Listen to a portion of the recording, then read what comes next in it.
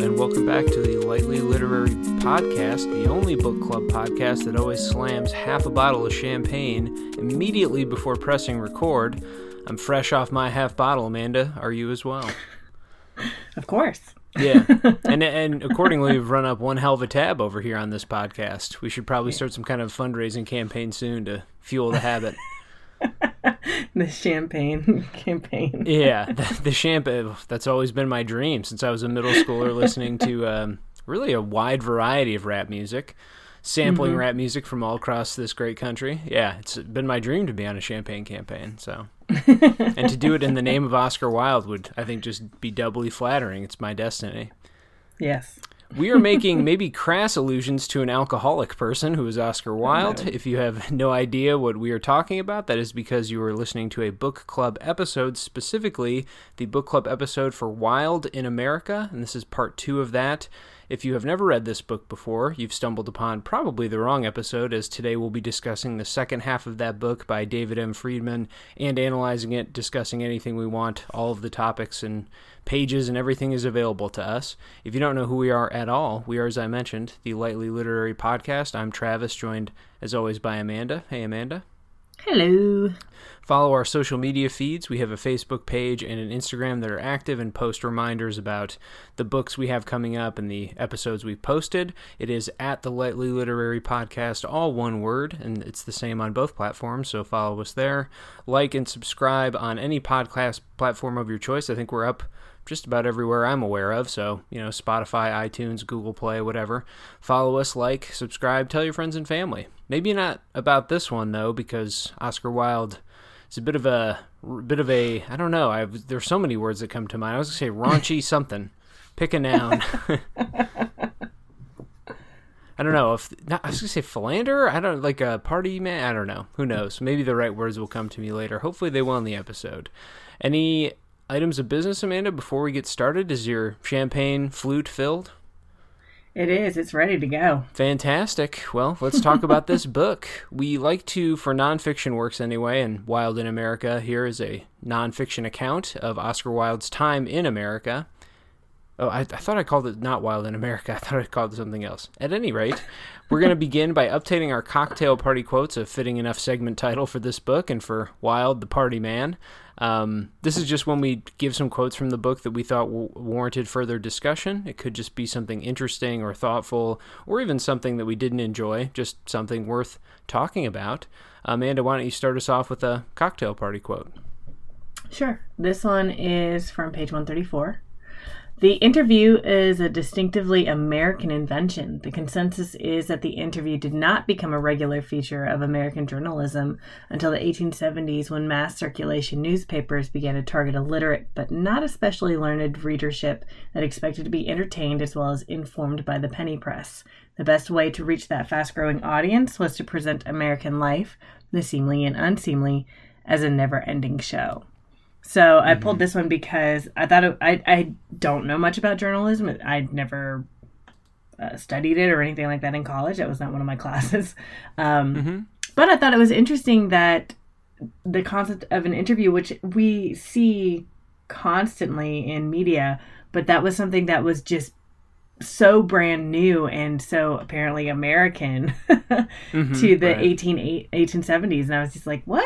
Was it really? I don't know. I guess I assumed that it had been around a lot longer than that, but. And the origins are compelling as American too, because you got to find a new market. Who isn't buying magazines, or in that case, I guess newspapers, but who can we get these penny press prints out to who's not interested currently? Yeah. You're just always trying to tap into a new market, right? Right. Right, and it is, I do remember reading or hearing that with newspapers and magazines, like the target audience, you want it to be like, was it like 5th grade level reading ability or something like that? Yeah, so. I think that's pretty commonly understood as well. Even there's a teacher-focused application or website called Newsela that a lot of teachers use to do nonfiction studies with their students. This was popular when I taught middle school. And Newsela can tailor the news sort of up or down based on lexile or reading levels. And I think a lot of those Newsela articles kind of came in naturally maybe like 7th or 8th grade level. And then I think you could even have it sometimes push it up, and it would swap some vocab for words that a newspaper would not normally deploy, but it sort of could artificially increase the difficulty. I know you could artificially decrease it too. And so, yeah, but I think middle school, somewhere in that band, it's pretty commonly understood that that's what you aim for. Yeah. Yeah. I mean, we've got intellectual magazines and such, and there are institutions, media institutions, that do long-form things that I'm sure would not qualify or register. I mean, we steal from not steal, of course, but we quote from the New Yorker frequently when we do the criticism section, so that would be one where, yeah, would probably register a bit higher. And so, but yeah, you'd be surprised how they tend to like write down instead of up, which I think if you're looking to read something for 2 minutes and just understand some news of the day, makes some sense to me. Yeah. And part of this quote, too, is the idea of the seemly and unseemly American life as a never-ending show. That was really interesting to me because that screams to me that it's like the beginnings of the tabloid culture that we currently live in. Of course. And I don't think... Now, my knowledge of U.S. history is not expertise level by any definition, but I don't think there would have been even a period in American life where this could have been accomplished. Like, I don't think the interconnected commerce networks pre-Civil War were, robust or sophisticated enough to make a national star even a thing. There was no intercontinental railroad, So it seems like he struck upon the perfect moment in time to make himself a celebrity, basically. Yeah. Yeah, that's a great one. And, it definitely connects to broader issues of our day for sure. Let me just finish then. Well, do I want to pull that quote? I pulled a few. I was going to pull one of the ending about, sort of the author's final commentaries on celebrity and the influences and sort of his legacy. But I'm going to pull a quote in a moment that I thought was even more difficult despite it getting very little time in the book. From my page 255, this is the fate that he had with his lover. Is it Bosie or Bossy? Bosie is how I was pronouncing it in my mind. Yeah, I'd never seen this name, and I didn't know of this person, so I'll call it Bosie. But anyway, the quote is, "Paris would be the setting for Bosie's final act of cruelty. Just before his father died in early 1900, Douglas achieved a rapprochement.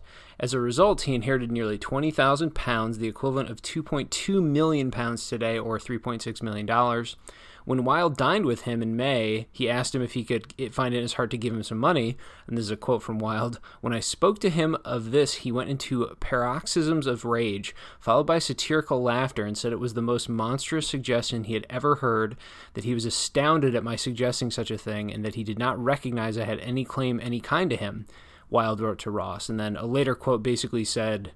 He essentially said, he had promised me when we were in love that he would atone in some way the ruin he had brought upon me. He would take care of me, incessant offerings of his life and belongings. And so it's just a final, act of betrayal by this person who also kind of helped get him into prison, indirectly, of course. It wasn't like he was in the trial, but it was through that relationship and the falling out of it that happened. And so I suppose... there's a lot to unpack with this and why I enjoyed it. I would be lying if I didn't say I find a kind of ironic, harsh twist that harsh not amusing. I know this is a person's real life, and so I would never wish harm upon Oscar Wilde. But to see someone who had such, insights into humanhood, personhood, character, to have such biting regard and sort of be so socially aware. This is also, the author gets at this kind of almost paradoxical thing in Wilde's mind, which is he so observed social conditions and so perfectly understood certain social things, but ultimately couldn't see his own failings in any way. And that's kind of our modern understanding of celebrity, is that idea of such inflated delusion almost, where you understand everything but yourself. And it was sort of this one person, the closest person to him, it was the one relationship he couldn't seem to understand. He one more time, was betrayed. And so I don't know, it's a pretty cruel ending for Wilde in the book and pretty harsh. But thematically, I don't know, it just felt thematically resonant to me or something. Again, I didn't read it in glee, but you have to kind of just nod sadly at how it concludes for Wilde.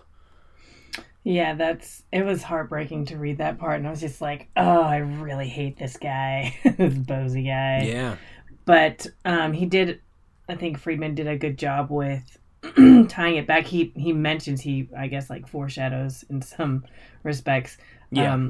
The end of Wilde's life, in the misery that he feels at the end there throughout the book. And Right.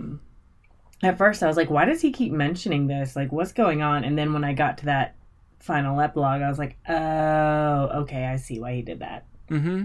It even called into, not question, but it made me think back to some of the decisions the author made in including different meals, how Wilde would dine in these grand ways, and, he could be excessive in his spending and excessive in his lifestyle. And of course, then in the final epilogue, when he decides to describe the prison conditions and how horrific it was, it's just such an incredible downfall that you can see how it spiraled him for the rest of his life, essentially. It took, just to go from the heights to the lows, the just utter, pure, like, tragedy of it all is, I could see how it would, bend him mentally for the rest of his life and irrecoverably break him down, it seems. But it was I don't know, it's hard to call those endings like that satisfying, but it felt very fitting with the thesis and everything. And it just to see someone, a lover of like pure beauty, to see sort of like unfiltered love be his downfall in a sense. Like, again, it was for someone who dedicated his life to theorizing about what is beautiful, of course that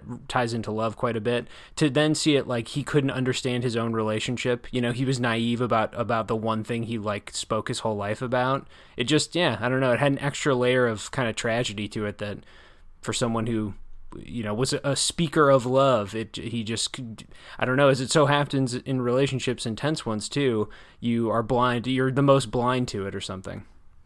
Yeah, that's pretty accurate. And the author, too, Friedman, at the very end, the very last two lines, he says, the best way to understand Wilde's death is not medically, it is metaphorically. The culture of celebrity he brought to life rose up to take his. Yeah.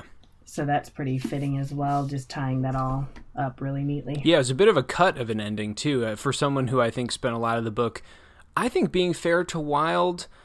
In the criticism I'll bring up later, the author thought he was mostly complimentary to Wilde. I don't know if I come out quite so clear on it because of just it seems like no newspaper attack of Wilde went unpublished in this book. It just seems like he was reaching for all that research that he had done. And, it's good research, but it felt like a pretty bitter ending, but I suppose there's no positive way to paint the end of Wilde's life. Penniless, alcoholic, and just desperate for any meaning. So I don't know how else you'd spin it. There's probably no romanticism in it. Yeah. Any other quotes for you want to discuss? Sure. I pulled one from page 247, and it makes mention of Matthew Arnold. I don't know if you studied any of Arnold's works in Not college. Much. Yeah. So I'd encountered him before, so this stuck out to me, but Matthew Arnold declared in 1864 that the aim of criticism is to see the object as in itself it really is. Wilde insisted the esteemed Don got it backwards. The ultimate aim of criticism, he wrote, is to see the object as it really is not. He was asserting the creative function of the critic, the writer who uses the work of art he or she is studying as a starting place for his or her own imagination. The higher that imagination soars, Wilde said, the better the criticism. On some occasions, the work of the critic even surpasses the work of the artist.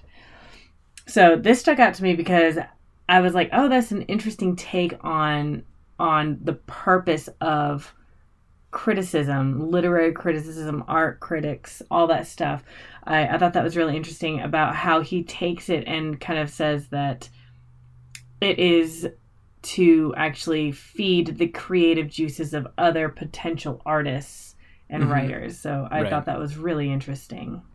Yeah, I think this is a complex point that I've maybe not thought and articulated about, but because I enjoy both things so much, I have thought about them at least a good amount, about why I maybe enjoy, when I see a movie or finish a book, I rush to find criticism of it or see if I can find an article about it or just digging around for any analysis of it. I guess I just find that to be the joy of art to me in a simple sense. I just like to know that there are other approaches or angles or criticisms, and I just like to track all that down to see what it opened up in people's minds or something. And there's also the deal that I think for a lot of people, if you start to approach art from any critical lens, it can become, I don't know, intimidating or imposing maybe. There's a lot of language you have to acquire to feel like you're doing it right, quote unquote, whatever that would mean. But with criticism, it's almost like you're getting a little guest pass or something, a little sneak, especially if you're not doing it professionally yourself, right? It's like having a guiding hand or something, which I think, I don't know, I just really enjoy that experience too, almost as much as, again, like, seeing the art or, the movie, reading the book, whatever. So, yeah, I don't know if I would agree with Wilde's thought there. I'd probably have to read that essay or something to dig into what he was getting at there. But no, I think it's a completely valid point and a fascinating one too. I'm not sure where you come down on it. Yeah, I was thinking about it, especially since you and I, we're not necessarily critiquing the things that we read with this podcast, but we do offer our own insights. So we are almost like critics, right? We're more positive than what I guess a lot of people would assume a critic would be. But I was looking at Wilde's point too and thinking about like how that would apply in our situation. And I was like, it's true. Wilde does make a point because like the things that we've been reading, you've been doing art pieces for. Right, so you are actually using it and being creative with it too. And then I've been doing the drinks as well with my Instagram stuff. So I've got that kind of creative thing going on as well. But it does, based on our experiences and our understanding of these works, we are reinterpreting that and remaking it into other creative pieces as well. So I was like, that's actually pretty insightful of him to point that out. Yeah, I guess where I would come down on it is that I find all of that really wonderful and beautiful, and yet part of my mind will never let go that the inspiration was the art, so it comes first kind of a thing. It's sort of like it's the same reason I'm so rigid in book clubs like this or for fun about being all about the text. We start off with quotes, we're digging in, like I just feel very rigidly that way. And so I guess I think, I don't know, I love the endeavors we've taken up and everything. I think they're wonderful, but at some point too I would come, I don't know, I don't want to make it some binary thing, but I do come back and feel very grounded in the thing that was, I want to like respect the thing that was made. But we've made stuff too, I guess, maybe it's like a spiral of some kind or something. But, yeah, I don't think that one or the other is correct. I think they both make really good, valid points, because another aspect of what we do is to provide evidence for the points that we bring across, like the quotes that we bring up. So we are trying to see what the text is for what it really is, and striving to understand purpose and stylistic purpose and stuff like that. So, but also providing in understanding it also forces us to be creative in our understanding sometimes too. Yeah, for sure. We can call ourselves wild. I don't know what would the adjective? Wildians? I don't know. Acolytes. That is what it is. Yeah. Wildians. Yeah. No, completely. I think I know you mentioned our own endeavors here earlier, but I think I would hope that our podcast would be not considered aggressively critical or analytical, but I at least hope more than casually so. That's the whole this isn't supposed to 100% be an off-the-cuff, freewheeling chat about did we like this book. Obviously, we've structured it to be not that completely. We have our fun and deviate when we want, but I think that even the purpose of this would be something analytical in nature, critical in nature.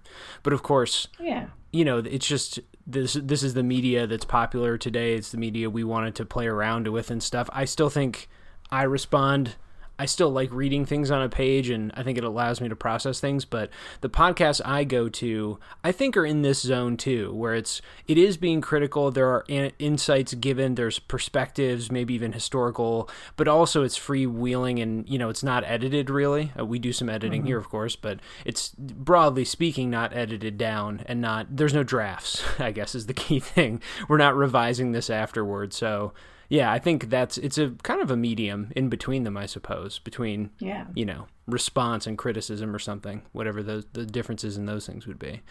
I'll throw another quote out there. I think I'll do one that I think warrants maybe a lot of discussion, and then one that's more of just a enjoyable observation. On 148 in my book, Wilde, I believe, is talking to a newspaper, as he does for 95% of this book. If newspaper archives did not exist, this book also would not exist. That is certain. It's true. That's 90% of especially the back half of the book. Anyway, he's talking to the Salt Lake Herald about, just his performances and speeches and stuff. About money making specifically is the topic. They're kind of getting after him about his fees and if he's making a lot of money. He says, I am quite conscious that much of what I may say may be annoying, but after all, I came to America to say it, and so long as an audience with such a breeding allow me to strut my brief hour upon the stage, I should be singularly stupid not to take advantage of the opportunities given me. The strut my brief hour upon the stage line was inspired by a passage from Macbeth. It's fascinating to note, however, that Wilde omitted the next line from Shakespeare's tragedy. It is a tale told by an idiot, full of sound and fury, and signifying nothing. And then later, Wilde wrote to friends new and old, and he's just talking about the American press, and he's frustrated by them. A man of his education, upbringing, of his proud intellect, he wants to be considered a serious, rigorous academic. I mean, first of all, he must have known the illusion. There's just no way he didn't, right? We can assume that. And I think he does too, right? Friedman kind of hints that he believed he knew. I would think, right? Yeah, for sure. So, what does Wilde think of himself?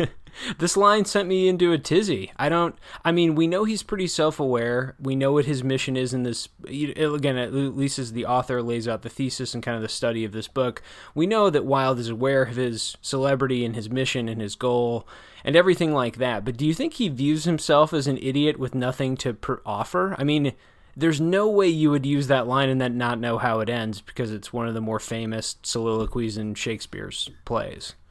Yeah. I looked at that quote and I just kind of laughed. Perhaps it's him kind of throwing down the gauntlet to see who would pick up on that reference and who would point out the omitted line there, who would call him out on that. But he had to know the latter part of that quote as well. But I think what he was really focusing on as well was the idea of the stage. And I thought immediately of that idea of the persona, the outward facing persona. And perhaps that was a comment on that. Right, but then was he a nihilist, thinking this whole thing was a waste of time? I mean, he must have had at least a modicum of belief in his lectures, right? And I've never read broadly into his nonfiction, so I don't know what his philosophies actually were versus if this whole tour was a fake and he only had half an idea that he was just kind of selling for fun. But he surely believed at least a bit in what he was talking about, right? He must have.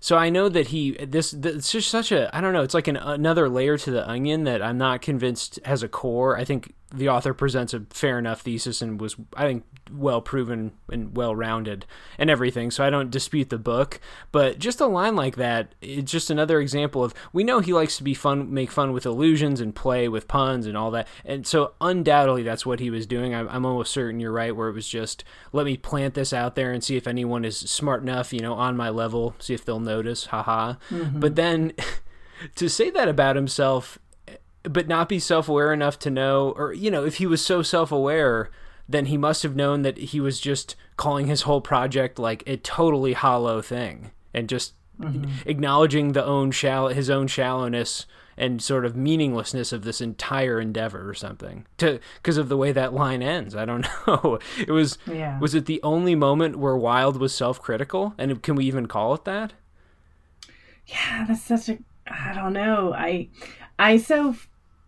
I believe that he did believe in the aesthetic movement. I think going to America, I don't think that he actually believed that he could impart or sell really the idea of the aesthetic movement. So perhaps that is the part where he's kind of poking fun at himself. He's like, these people aren't actually going to do it, right? He has such a low view of Americans and their ideas and philosophies and stuff, right? He kept pointing out how they're all commercially driven, they're consumers rather than real artists, right? So I think that if there was a nihilistic sense in that, I think it was just about the Americans, but not about the movement in general or about others who partake in that movement. Okay. Yeah, that seems like a valid reading. This line was a real perplexing one, and it definitely froze me in my reading tracks when I read it, and I wasn't sure how to parse it.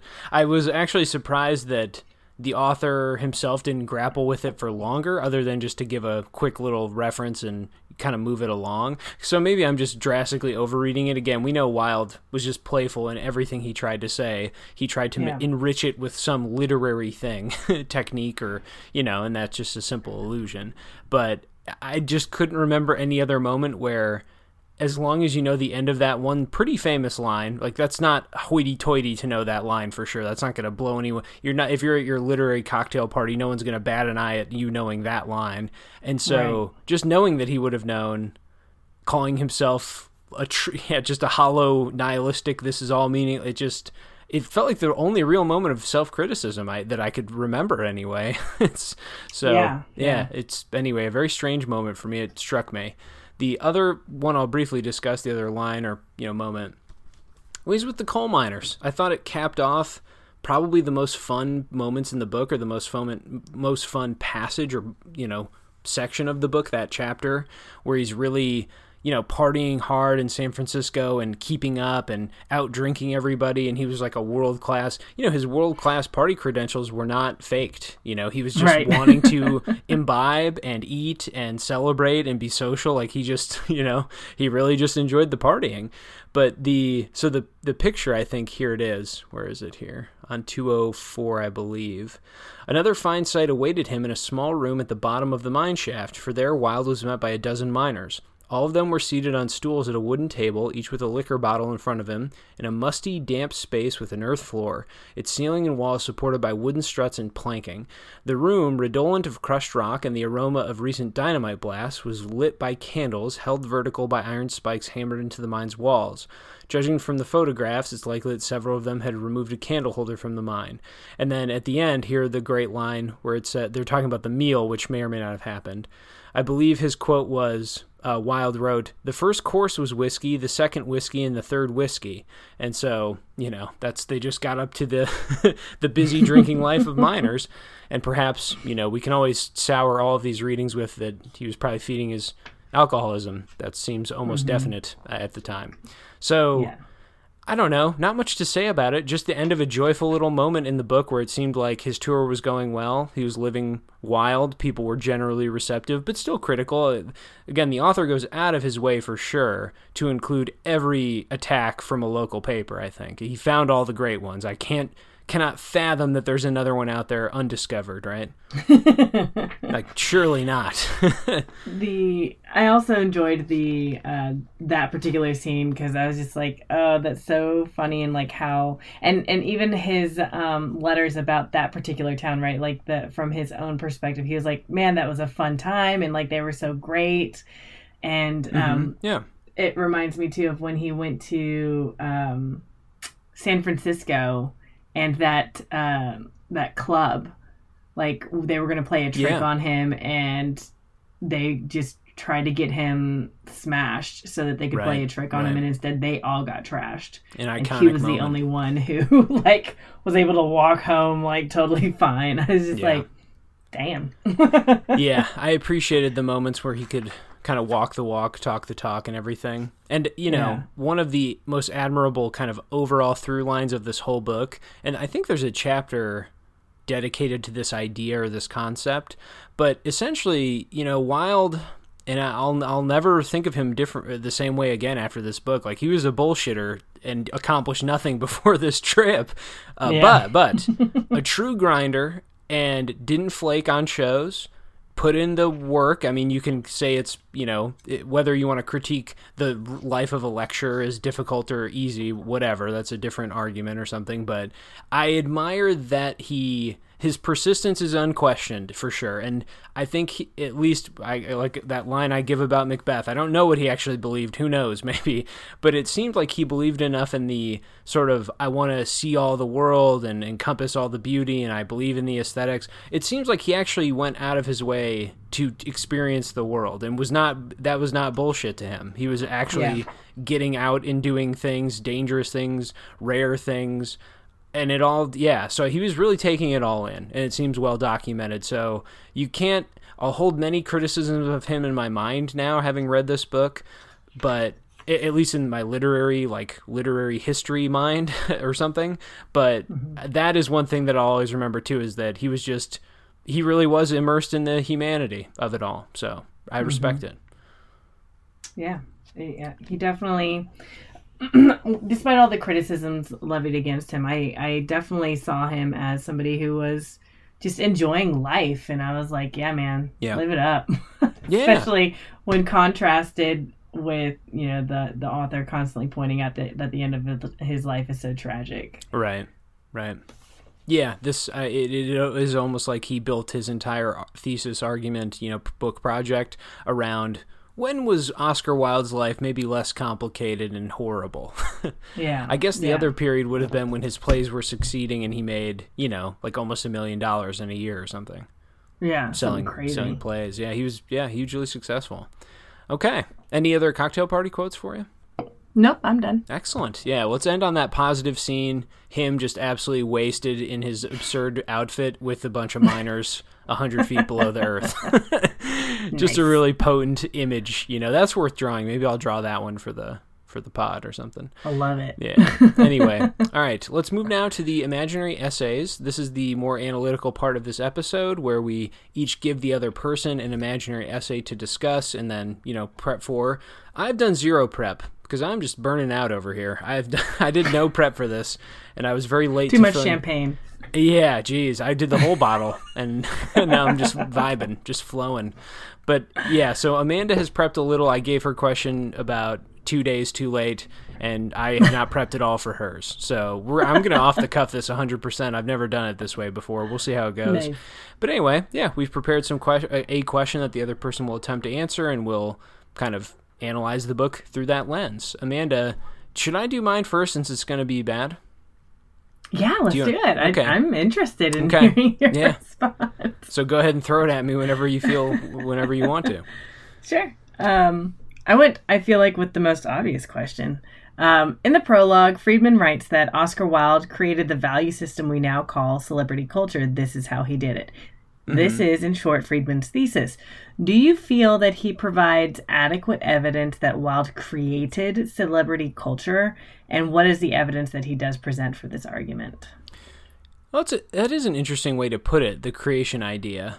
I think he created it insofar as you can say anybody created something unknowingly, which I think in cultural and social arguments is much easier to make than in like the sciences or something. It's hard to say that Henry Ford accidentally made the Model T or something. Although those things actually do happen, scientific stumbling, upon something.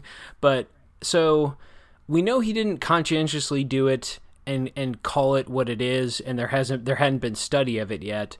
But there are a couple of moments, I guess, that would stand out of enough self-awareness. The money issue, for example, when the quote I pulled from the Macbeth thing, that he was having a conversation about the money aspect, and we know, I think Friedman laid this out well, he was aware of the finances, they partially motivated him, he took that extra 2 weeks in Canada because of, the potential to make more money and everything, and so that part, I believe, I don't know if he created that, but I believe that he was aware of the money-making schemes enough to think, let's get that sorted first and I'll make good art later. I would also point to the passage to America on the Atlantic, right? He's coming over. He's supposed to prepare his lecture beforehand and didn't.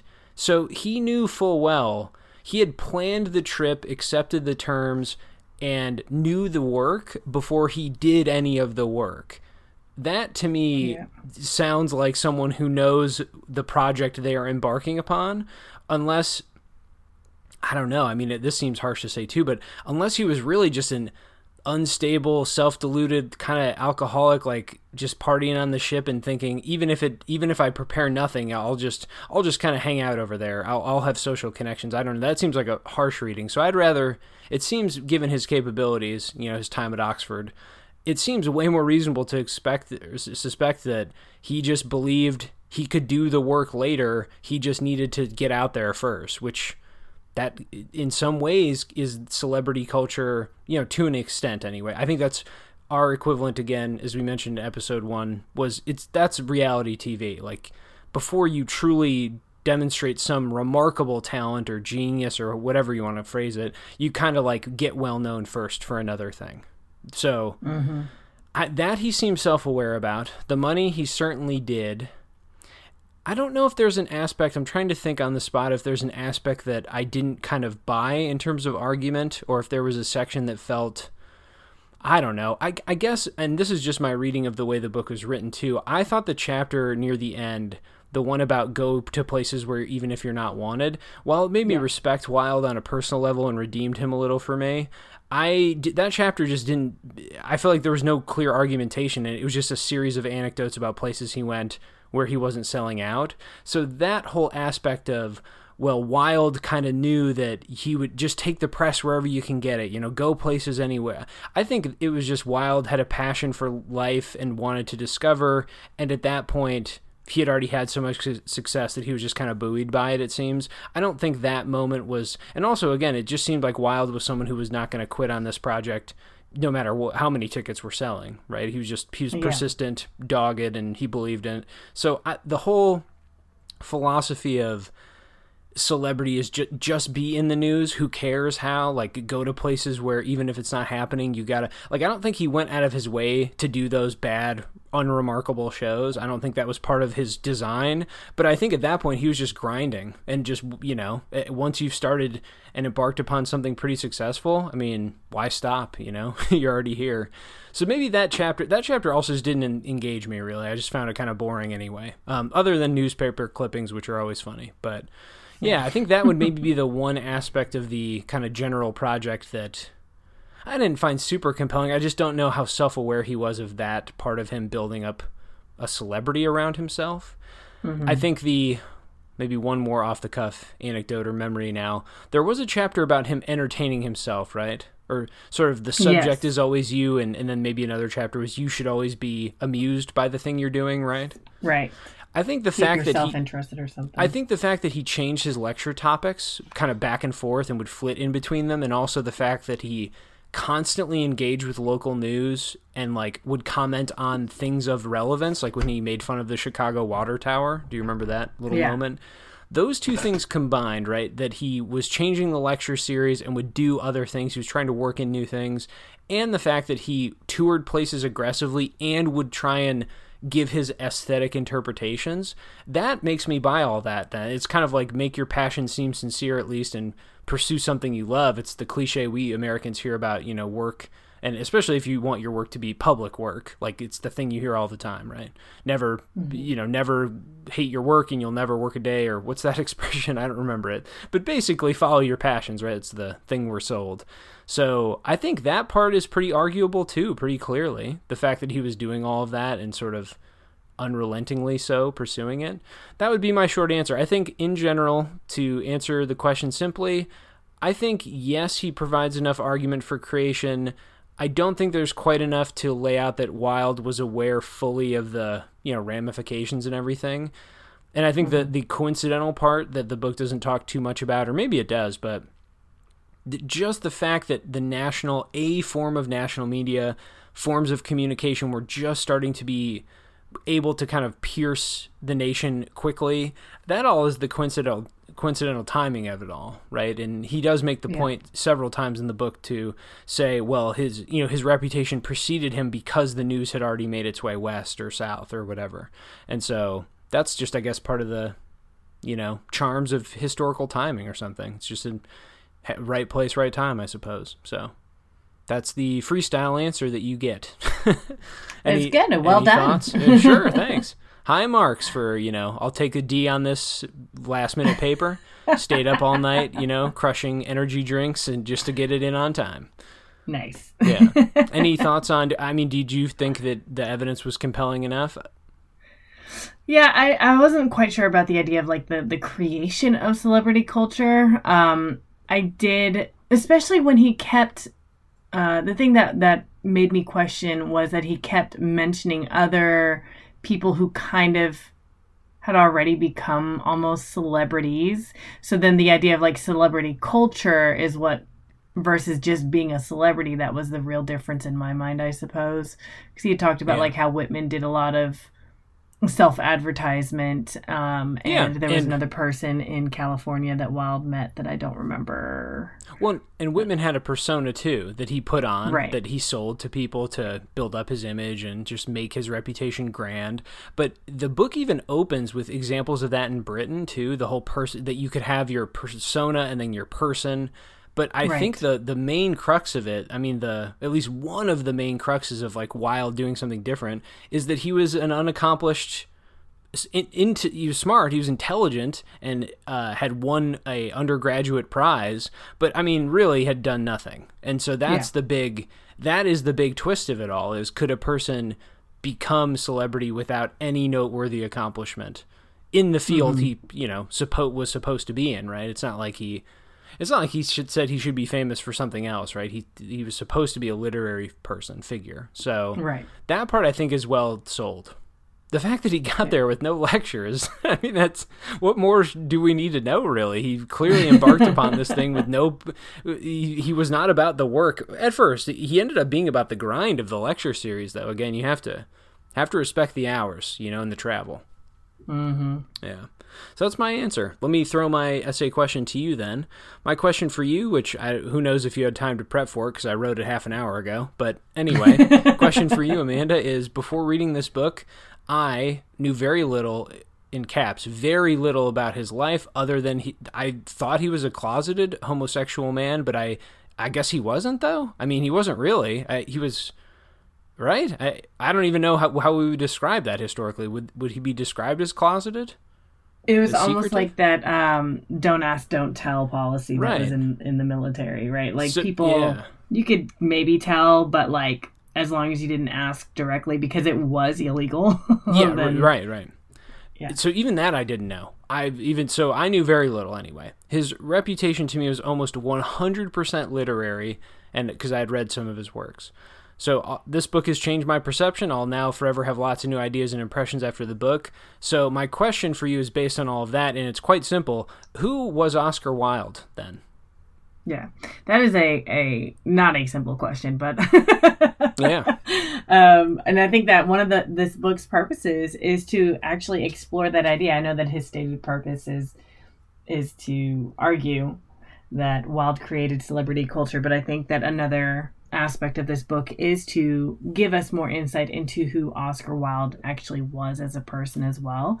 And I think that this book helped me to better understand who he is as a person. I mean, I would hope so anyway. I guess I won't be able to really test that theory out, but so I came up with like a list of things that I felt like this book helped me to understand about Oscar Wilde.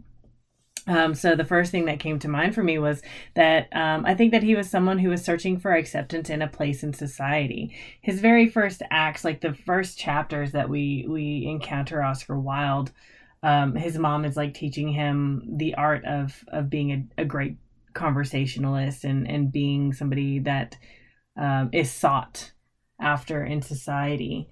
And then when he goes to Oxford, when he wins that scholarship and he works really hard to get there, he immediately tries to lose his Irish accent and he hires like a dialect coach or something, right? And he's trying to fit in because the Irish were not necessarily looked upon very well during those days. And we also saw that in America when he went to was it somewhere in Michigan where that was happening with the Irish parade, the Irish I think that was in the when he was on the East Coast, but I truly don't remember, but I know what you're referencing. So I think trying to fit in while retaining his identity, and that ties in with the whole idea of like the public persona versus who he was as a person, right? So I thought that was a big aspect of him, and really of just like humanity in general, right? Mm-hmm. And I would say he was an aspiring and successful writer. He wrote so many different genres, right? He wrote poetry, he wrote short stories, he wrote plays, he wrote a novel, he wrote critiques, essays, lectures. I mean, it's just everything. Right. He just wrote everything, and everything. I've read some of his nonfiction. I've read his short stories. I've read some of his poetry, and he was just great. He's brilliant. Just wonderfully intelligent and an intellectual, somebody who uses his brains to really think about something and to think it through. He's somebody who ponders, I suppose, which I find very admirable. Another aspect is I do think that he did believe in the aesthetic movement. I think that that was not something that was just a part of his public persona. I think that he was able to use that to his advantage, his great belief in this idea of like beauty in all things and to beautify everything. I think that he really did believe that, and I think that when it came to America, he just didn't think that, because to him, like the idea of like consumerism and the idea of like, he specifically talks about how machinery, mass production of something does not equate to art or beauty. Right? Yeah. He says like using a machine means that it is not going to be beautiful, which is like the opposite of what capitalism kind of is, right? Right. So I do think that he was very earnest when it came to what he lectured on, which is why he was able to actually throw it together so quickly, is because these are things that he had thought about way before. Yeah, that's a great point. Yeah. So I also think that he was a keen observer. Like, part of being so witty and to have all these like pithy sayings, like an aspect of that is like you have to be able to know who's around you, what's happening, making notes of people's personalities and their actions and their behaviors. And then the reason that he was so successful as a writer is because he makes these observations and like points out the ridiculousness of certain behaviors and rules and things like that. So I think that he was also very observant and intelligent in that way.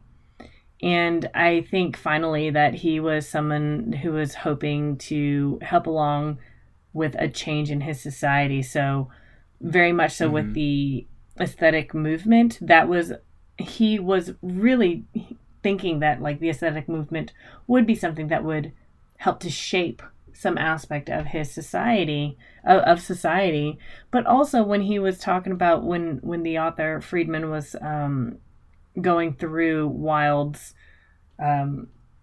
Southern tour. Oh yeah, and some tough Wilde passages was there. Yeah, and Wilde was talking about like comparing the ideals of the Confederate South to Ireland's plight. He draws the idea that the reason for secession with the Confederate South was that they just wanted like states' rights and they didn't want to be told what to do and blah blah blah blah, right? And he's like, well, in Ireland, we were it's the same thing. We want our own rights and stuff like that. Just kind of ignoring also like a major part of what was happening before the Civil War and like all of that. Well, it's just that sentence is never finished, right? That's the issue with that. It was about states' rights. To do what? It's such an absurdly simple thing to finish. You're right there. Right.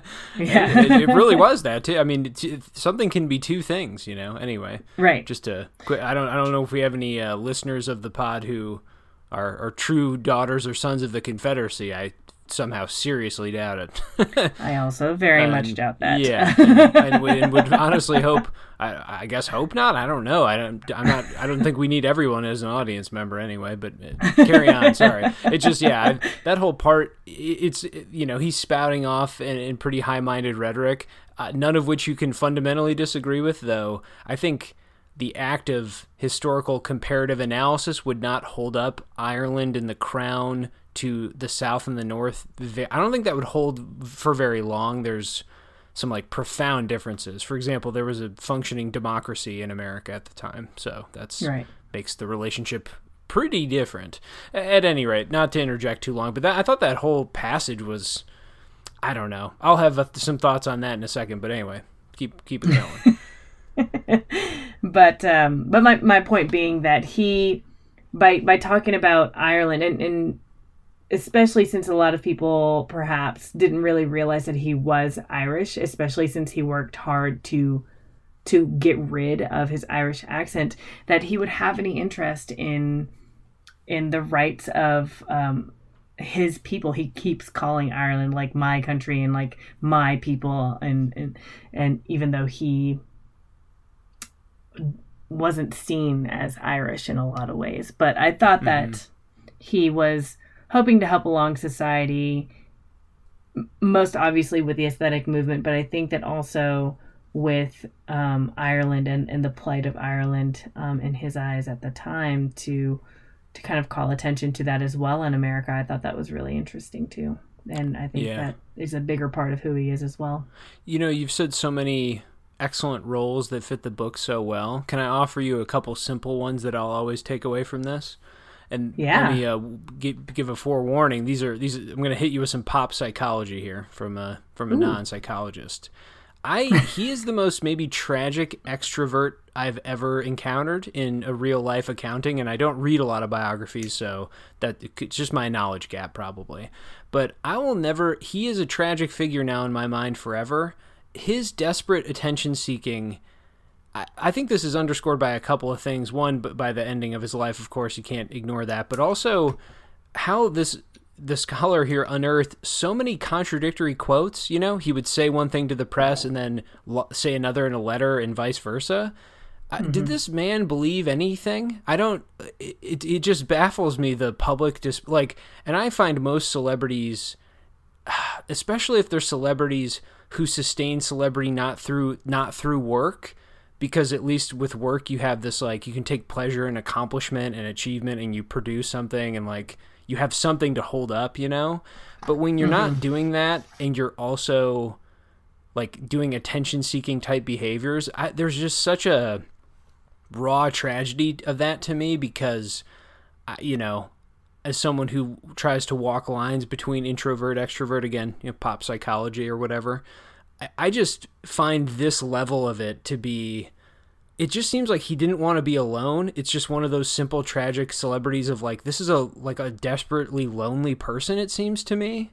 And it could just be, I'm sure there's books about how that would play in with his closeted and repressed homosexuality, and how it was literally illegal, right? So he's battling that mentally, and I'm sure that's aspects of it. The book really doesn't explore that in any way, to be fair, to the book. And at this point I'm rambling, but to get back to the initial thought I had anyway, it's just, he will always now seem to me to be one of those sad childhood celebrity type figures who just got a taste of fame and was so desperate to be liked by anybody, everybody. And that's even despite him, like, he'll criticize people when he wanted to. He's very open and thoughtful and did his critiques, but it just, the backhandedness of it and the way he would say whatever, I will just never think about him the same way ever again. But the good news is his work is still remarkable, as you noted. That also doesn't really change the way I read his works, which I've enjoyed a ton when I've read him. But it's just a tragic extrovert to me now, of just epic proportions or something. Yeah. I don't know. Maybe it's too harsh a reading. or a reaction. No, I think you're right. There's he was very hungry for that, but I think that also relates to, like, I don't want to go too far into, like, my psychological analysis of Oscar Wilde, but like I think the author specifically mentions like the extroversion of his mother and the early teachings of his mother and the near absence of his father, right? Like that's got to play a part in his need for acceptance too. Yeah. I guess it's just, now granted, this is the amplification because of the imprisonment, the trial, all that, the downfall of it. The amount that amplified this is so enormous that this point almost is pointless, but I'll at least casually throw it out there, right? When you base your life around what he was, just extreme extroversion, which at the time meant, partying, social engagement, social events, bam, bam, bam, like he's never alone. It doesn't seem like he wants to be alone, right? He doesn't like... again, this is reading way too into it, but it's like, does he even like being with himself? I don't know. He just has such an experience of being with other people, which obviously is the beauty of life, being with others, but it's just, to this level, seems like a sickness to me. But anyway, that compounded with the fact that the party always ends, right? This is what celebrities run into. Your time will run out, the party will end. At some point, the extroversion stuff that well runs dry, and who knows when it would be for different people. Hugh Hefner, an example from our modern life, seemingly never, right? He partied his way into the grave or whatever. I can't think of another figure who lived quite that way until they died in that way, but that's just a odd example. But the point being, like, it was always going to run out. I guess for him, again, it the ending amplified that and sped it to a trajectory extremely fast or whatever. But I don't know, I just can't, it's just always going to have a tinge of tragedy to me now when I think of him, Again, I also didn't know how his life ended, so I think that's just coloring my impression pretty enormously too, because I just didn't know any of that. But yeah, it was, I don't know, I enjoyed the journey, his wit truly unmatched, his work ethic, the grind of it all, I'll always remember that. But I don't know, to put yourself on a quest like this, I don't know. I think it's also a personal reaction I'm having too. Any final thoughts on who Oscar Wilde was? Nope, I'm good. I hope he was a happy person. I don't know. I'm going to sign off with some corny sentiment there. I don't know if he was ever happy. Did he seem satisfied? I don't like who. I really hope who can so. ever know? At the end there, probably not. But I'm sure that at the height of his life, for sure. Yeah, I hope it was sincere satisfaction. I think there is real satisfaction, of course, some of the purest to be found in the company of other people and, your social life, right? But I don't know. I think we've seen enough examples of celebrity downfalls in our lifetimes, party-based kind of things, that I don't know. It just never seems like that. It comes from an entirely healthy place. But anyway, at this point, if you're listening, you've read the book, so I'm sure you have tons of thoughts on that too, and it's well documented. So that's my final thought on who he was. And again, any follow-up on that? No. Let's move to the Lost Pages. This is a brief segment we do at the end of a book where we just get to talk for a bit about something we feel like the author didn't explore enough, or just something we wish the author went a little further with or included some more of. Amanda, why don't you start us with your Lost Pages? I just said that I would have loved to have seen more of Wilde's actual insights and opinions about his American tour, and more firsthand evidence of Wilde's intent and opinions. Especially since the thesis is that he was doing all of this in order to gain celebrity status. I would have just liked to have seen more of Wilde's actual game plan almost, or I would love to see more of the letters that he sometimes sprinkles in there from Oscar, but I would love to read more of that. Yeah, it's almost as if he had to call a lot of it into question, since we knew he does comment pretty frequently when Wilde contradicts himself, or at least when he I mean, how many times did he insert a line in here saying that was an exaggeration or that was a lie? I mean, it was pretty often. So no, I agree completely. That's a great pick. Any topic in particular you wanted his insight on? Wilde's, I mean.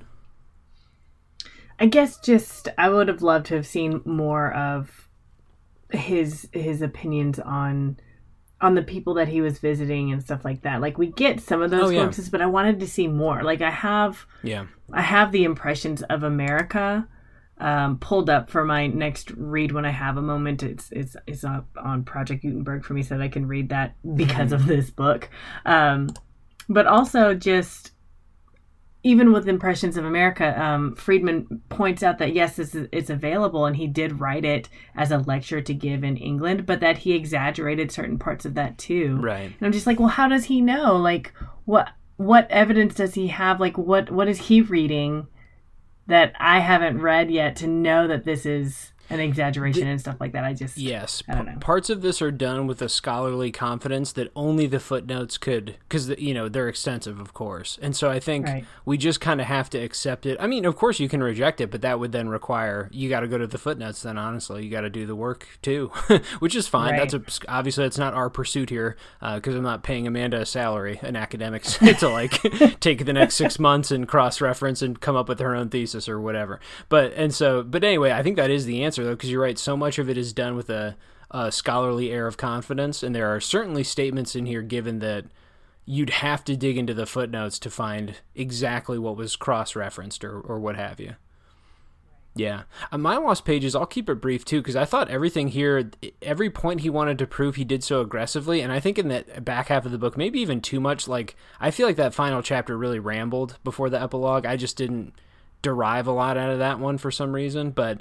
So I didn't think Lost Pages required much. I was going to kind of say what you said, which is just I wanted to hear more from his lectures and just hear more about his beliefs in the aesthetic movement. We get some insights, though. We get snippets about his views of some architecture, also his like weirdly specific home decor advice about not wallpapering or like not wallpapering the ceiling, and just there's little tidbits in there that were fun. But yeah, just more of the... I just wanted more of the lectures, I guess, to see what exact quality. And again, there are things in there for sure. I'm not critiquing it for having nothing, but like I remember at one point in the early lecture, I think the first one, right, when he comes out with his Oxford education, he lists a bunch of names that Oscar used, but it didn't really say how. I don't really know the arguments Oscar Wilde was saying, I guess. So I'm left wondering about that for sure. I wouldn't say it's a missed point given the thesis of this book, but I did wonder about it. Yeah, maybe that's on Project Gutenberg too. I'll have to look it up. Yeah, I'm sure that. I mean, they must have been recorded. Knowing how much he does about them, they must be written. They must have had some kind of manuscript or something saved. I think. I don't know. Just an assumption. I hope so. Anything else missing from this one, or was that it? That was it for me. There's pictures. Hey, coming hot off pictures. Devil in the White City. Always appreciate that. A nice addition. Was the mining picture in there? I don't think it was. No, it was not. Yeah. It's mostly just portraits and family stuff, and a lot of the ones from the photo shoot. So yeah. Which, I respected putting that in. That it seems like for Wilde scholars, that's a crucial moment, how deeply it was referenced. Anyway, let's move now to the final segment of the podcast, the Critical Assistance Corner segment. I don't know what we'll call it, but the Critical Assistance. This is when we reach outside of ourselves and go to a piece of criticism we found online or in print, I guess. Do you have access to Wilde criticism in print? You probably do. I don't. Oh, okay, but not about this book anyway. I mean, you surely you've got an annotated Wilde book somewhere in your home with some criticism in it. What'd you say? Yes, of course. Oh yeah. So you have some in your home. You just don't know, if it's about this book. At any rate, we find some things that are about the book we read and just talk about them. Amanda, throw out your criticism corner, critical assistance. Let's call it criticism corner.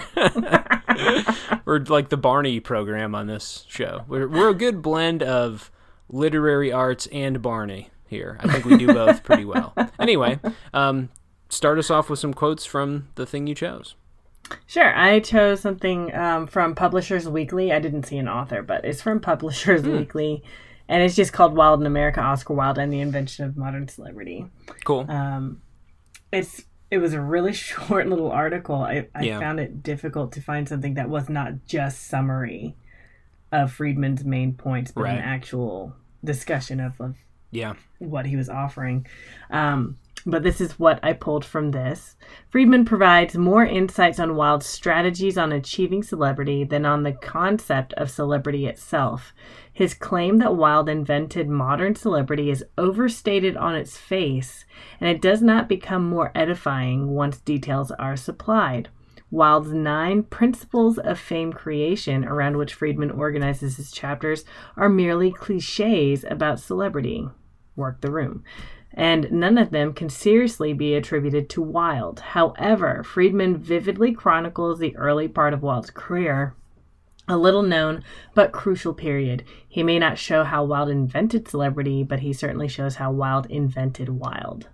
Mm-hmm. So I pulled this because I thought it was interesting that this person, the author, is basically claiming that Friedman did not actually provide enough evidence for his main thesis, which is why I asked you for the essay portion about that.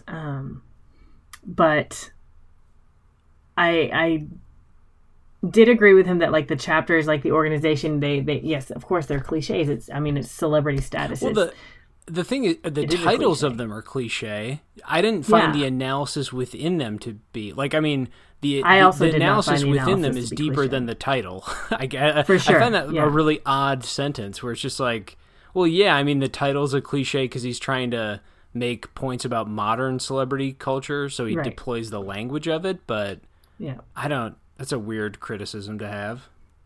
Yeah, I also thought so. But the part that I did like was that when he pointed out that Friedman chronicles the early part of Wilde's career, that it was a little known but crucial period. Yes. And pointing out that it was a crucial period is also like, well, why was it crucial? Because it helped to launch his literary career. And so it kind of does feed back into the thesis that Friedman was making anyway. But I think the crucial part, maybe the criticism could be then the epilogue is too rushed, because he does tie it into the tragedy that befalls his life, maybe a little too simply or something at the end. About how part of his failure, Wilde's failure, was the celebrity, his own ego in a sense, or his own self-perception, kind of delusion of it. So I could see a reading of that, thinking that he rushed to the conclusion or something, but I think it's kind of, doesn't this get back to the point that you and I almost, I think, agreed upon earlier where, invention is a curious word. If he just said was an example of one of the world's first celebrities, could that be argued against? Right. That would not, it's an invention by coincidence, I think, is the whole point, which is why I think the answer is probably yes, this holds up decently. To me, the only way to really take down the work here would be to just show an earlier example. But that wasn't the point of this book. We'd have to read a more wide-ranging study of fame in the world, or you know what I mean, media fame or something, and the arts. It would really have to come from the arts, right? Yeah, it would have to, and also, as you pointed out, like it during this time as well, it's just like it's the best time to create the idea of celebrity because of how much more connected it was through the media and through like actual physical distance is limited because there's telegraphs, there's telephones, there's all these other methods of reaching out for the first time, really widely available, those baseball card things. Right, exactly. So the celebrity at this point is really just developing, and then Oscar Wilde comes in without any real skill that anybody knows of, except that he's really funny. And again, I would point to the final chapter, the "Go Where You're Wanted Even When You're Not," I think was the title of that one. He proves it so incredibly thoroughly, but also I'm just left kind of thinking like, well, this point isn't that interesting. Yeah, he went to, like everybody has to, comedians, I think he names like stand-up comedians have to do it, bands have to do it. Like, yeah, you have to, when you're starting out and you want to be a publicly known figure for some talent, you have to just work it. You just have to go wherever they'll have you. No discrimination. Like, just show up and keep doing it. But it's not, did that deserve 30 pages of... I didn't find it revelatory or anything. It was just kind of like, okay, I get the point. He went to another one, didn't sell out, went to it like it... Yeah, I didn't think it was an interesting final point to make, but I can't look at it and say that it... again, I just think the word invention here is doing some weird lifting that I just didn't interpret it that way. Yeah. There's not going to be a letter of Wilde saying, this was my grand project and here were my principles for it. Like, it's a historical reading of this for sure. Yeah. Right. But I don't think I left the chapter thinking that it had a huge gap or something, that it was missing some key connection or key point, right? Mm-hmm. So yeah, none of them can be seriously attributed. That just depends on attribution. Attributed in terms of explicitness, like no, right? But anyway, I think the biggest criticism that could undercut this would just be, well, show me a person who did these tenets earlier, right? Right. Or upheld them earlier, you know? I don't know what the answer would be. Again, it seems hard to imagine given the coincidences of history in this book. The train availability, the print, spread, even photography, which played a small role, or, a role. So yeah, big role. I mean, he was endorsing everything without his own knowledge. Right. Yeah, a lot of products stealing his likeness. Yeah, I thought when he critiqued that one, wasn't there someone on a train he saw who was like illegally selling his own stuff? Yeah. I thought there that was like a kid. Another hilariously ironic moment, because I know he admonished the kid just a little bit, but it's, the person sitting here looking back in time could easily point at him, and say this, be like, look, your whole tour is a fraud, man. You're a fraud right now. Mm-hmm. You haven't done anything good yet. Your best work, you haven't made any of it. Like, you're doing the same thing on a massive scale. Yeah. Anyway, you have one lecture and that's it. And anyway, so I thought that was a nice little ironic moment of him critiquing someone for not producing the work themselves, when it's like, I don't know, man, this seems maybe a little hypocritical. I know he had a lecture, but seems maybe a bit much. Anyway, my quote is from the Christian Science Monitor, a website I've not been to in forever, but I think I've read criticism on there before. It's a book review by Bob Blaisdell, and I only pulled one quote because, again, it was a lot of summary, too. I also really wanted to pull sources from the UK, and they're all paywalled, at least the ones I found. I found 3 book reviews from different publications, and they all had aggressive paywalls, so I couldn't read them. But interesting. Yeah, this is the one I found from there for free. Roy Morris Jr., another scholar, tackled the same subject less than 2 years ago in his book Declaring His Genius, Oscar Wilde in North America, but Friedman's book is superior on all counts to Morris's, which bogged down in Wikipedia-like reflex references.